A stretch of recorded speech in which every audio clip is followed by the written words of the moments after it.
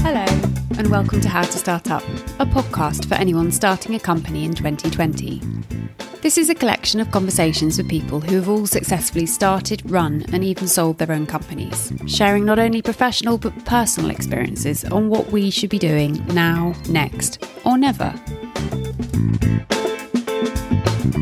In this episode, we hear from Hugo Chance, founder of Chance Capital. He talks to us about the importance of knowing what you're really working towards, both personally and professionally. Also, how to communicate your value, worth, and payment terms to clients, and who best to seek advice from.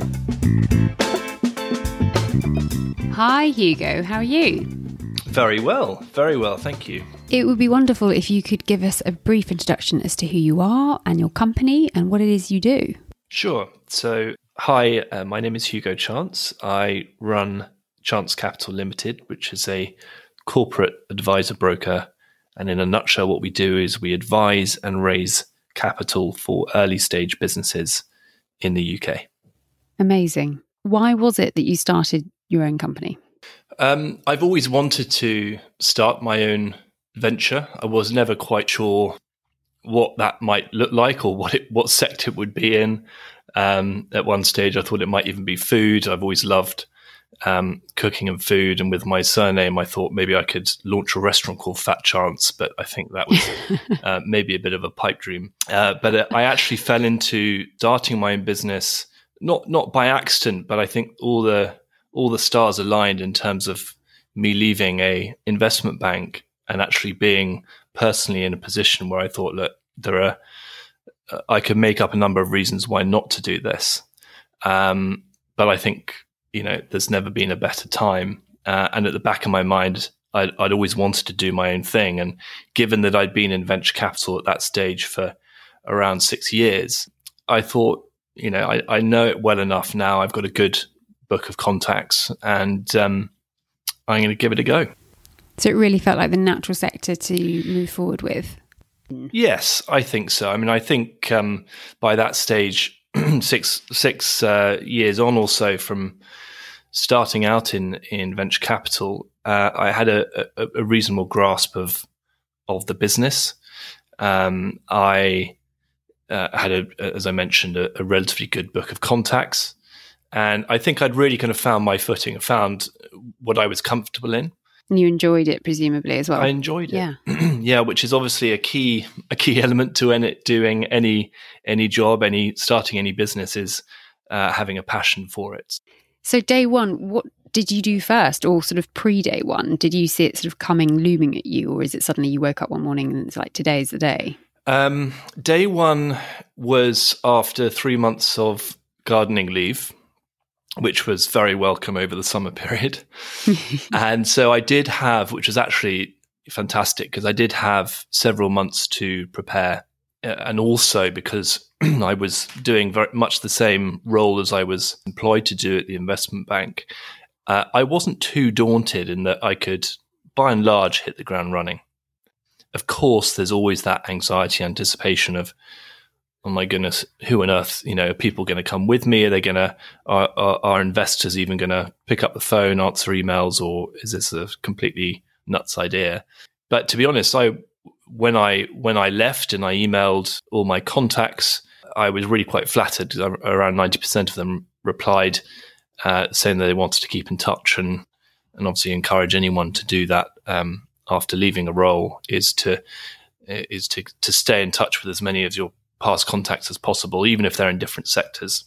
So keep people updated with what you're up to and where you are. Exactly. And I think there's that day one, or in the lead up to day one, there's always that anxiety of, the fake it till you make it. I'm not saying that's the case with everyone, but I think there's that people perhaps, a bit like in job interviews, bigging themselves up a little bit more, but inside very often are feeling, goodness, am I up to the task?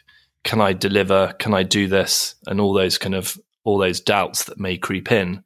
It gives your imposter syndrome some air. Exactly. And what does it mean to you to run your own company now, 4 years in? Top of the list is independence. The thought of going back into employment now, honestly, fills me with dread. And I even have nightmares about it sometimes. Still. Well, I think answering to someone else apart from myself, and again, it's not for everyone, but personally, I think that autonomy and that independence of being able to focus on what deals, what mandates I choose to take on is such a privilege.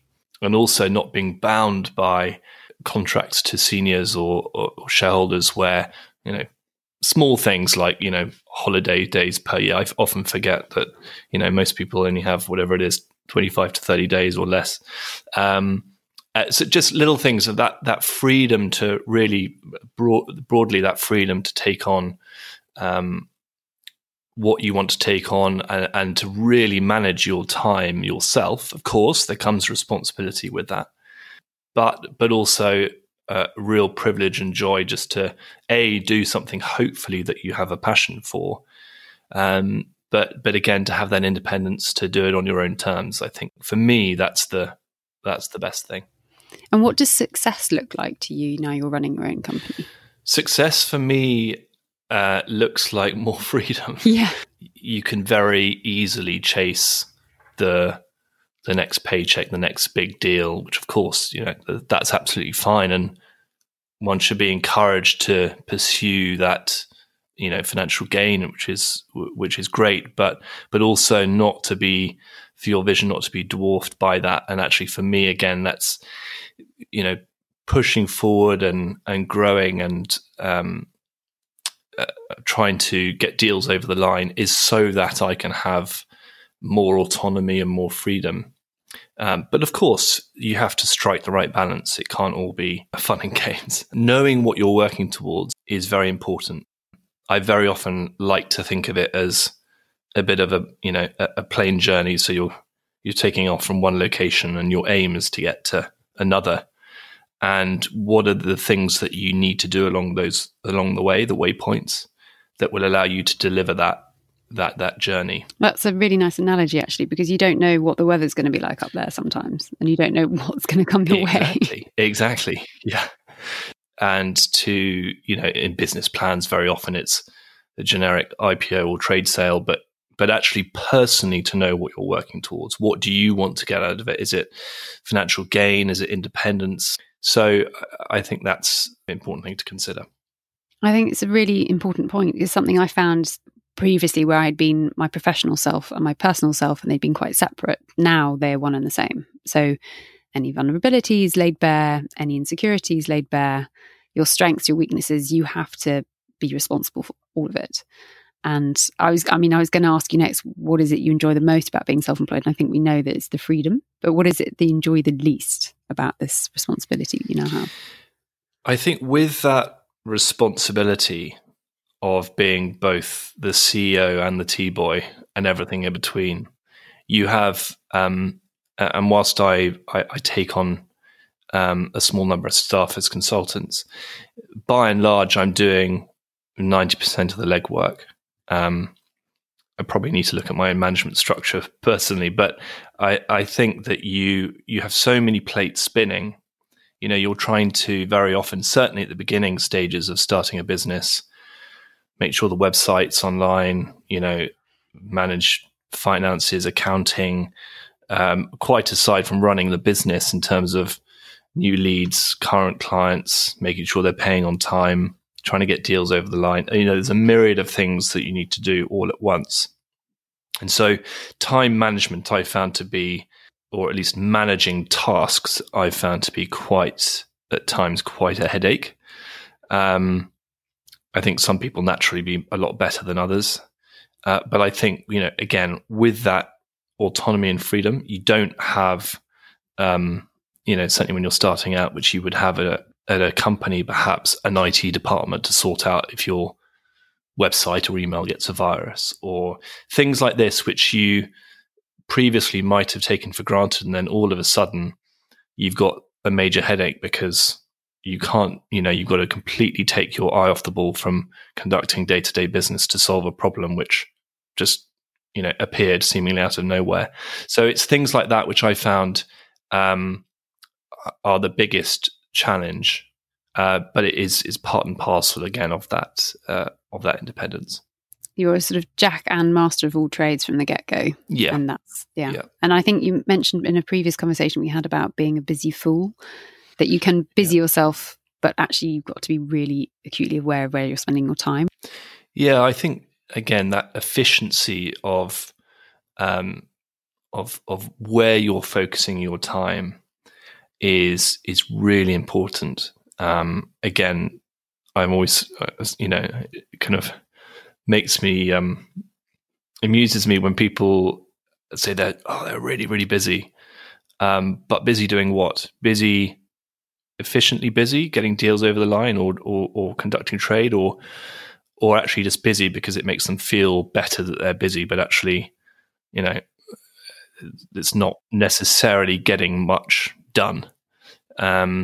And I think, again, being a busy fool is very easy, but actually making sure that every email, every phone call, every meeting that you have, there is a reason to it, a very clear reason, and most importantly, there's a follow-up. The number of meetings that I've been to where there's been a failure to follow up in the early days, and now I make a really kind of clear point at the end, right? What needs to be done from here, and who's going to do it, and by when. What was the best piece of advice given to you when you first started, and by who?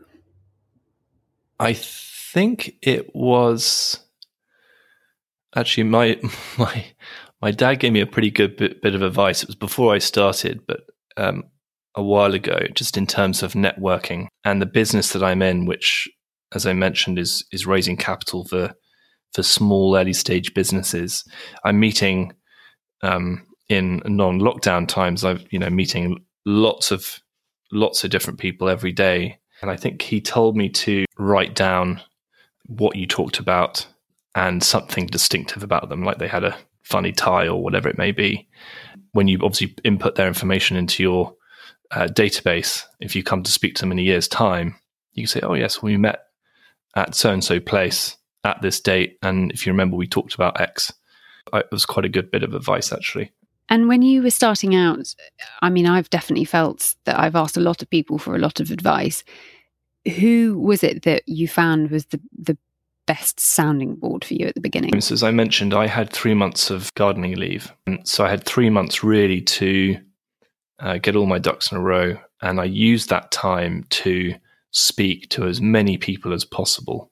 And I would really encourage anyone to do that, who they respect. Doesn't necessarily have to be in the same sector, but just to really bounce some ideas off people and to gauge their thoughts on everything from what IT systems to use to how to structure the business, perhaps. And I think one thing that we've talked about before is advice from people. Very often, those who are closest to you in terms of perhaps even family might give you biased advice in terms of they want to, they're protective of you. They want to see you succeed, of course. But I think you've got to really go with your gut and go with the confidence that you have in yourself, because very often they might give you the wrong advice. That was one thing I really found useful, is speaking to people who know you directly through business, and can steer you in the right direction or give you their thoughts on what they think you should do. And a broad spectrum by the sounds of it as well, not just sticking to your own industry. Yes, exactly. I think speaking to any entrepreneur is always useful, because everyone has a different experience, and really start to form your own basis and understanding of what may work, what may not, and how to go about it. The other mantra I'm a big fan of is fail to prepare, prepare to fail. And that is so true, certainly at startup stage. You can never fail to put too much preparation into your business. And I think that includes speaking to as many people as possible. How do you draw boundaries around being your own boss, potentially working from home sometimes, and that work-life balance? Do you ever take a day off? I do. Perhaps even too many. No, I think for me, and this perhaps is just the way that I operate, is I know what needs to be done as and when. So I don't create work for myself if I don't believe it's not necessary or appropriate. So for me, weekdays and weekends, it can be interchangeable, and I work really hard on a Sunday, but not that hard on a Monday. But I do what needs to be done when it needs to be done. And part of that for me is being very transparent with clients from the get-go about what they should expect from me. You know, they are my client. They are retaining me to deliver advice and a service, and I need to deliver on that.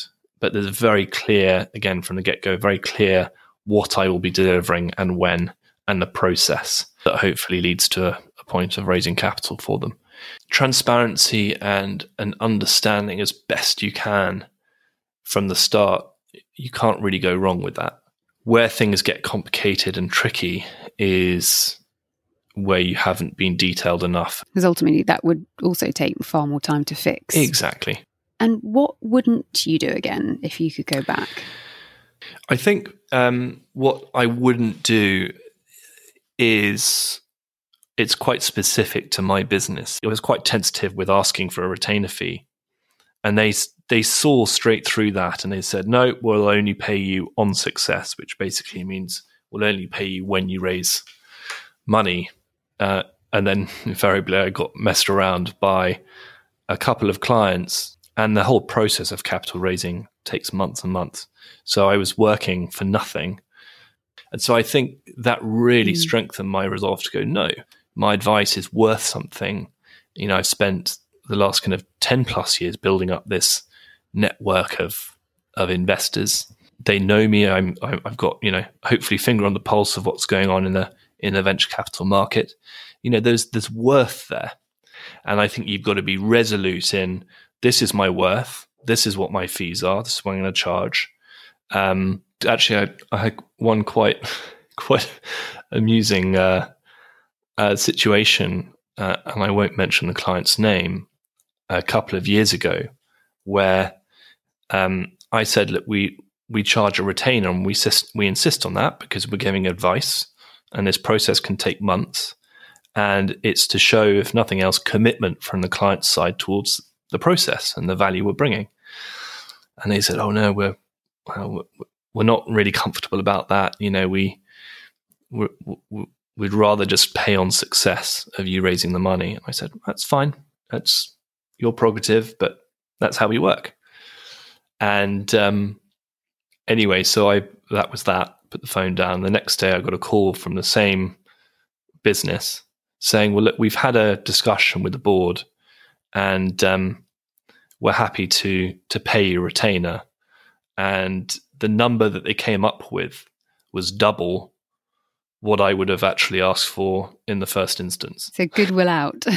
So goodwill out. So I think, I mean, it's not always going to be the case, but again, sticking to your guns and knowing your worth and being resolute about it, you know, and you will have people seeing that you thinking you're a startup, you're early stage, and they will try and take advantage of that. And I had that numerous times, but actually every time, you know, I got messed around a few times. It took a few times for me to learn, but actually every time I said to myself, Hugo, do not let that happen again. And I learned the lesson eventually.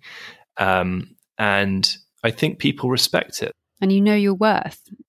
Just on that topic, do you have any advice on managing payments with clients? I think payments on time are perhaps the biggest, apart from managing time, which I mentioned earlier, are one of the biggest challenges and kind of bugbears that I've had over the last 4 years of trading under my own banner.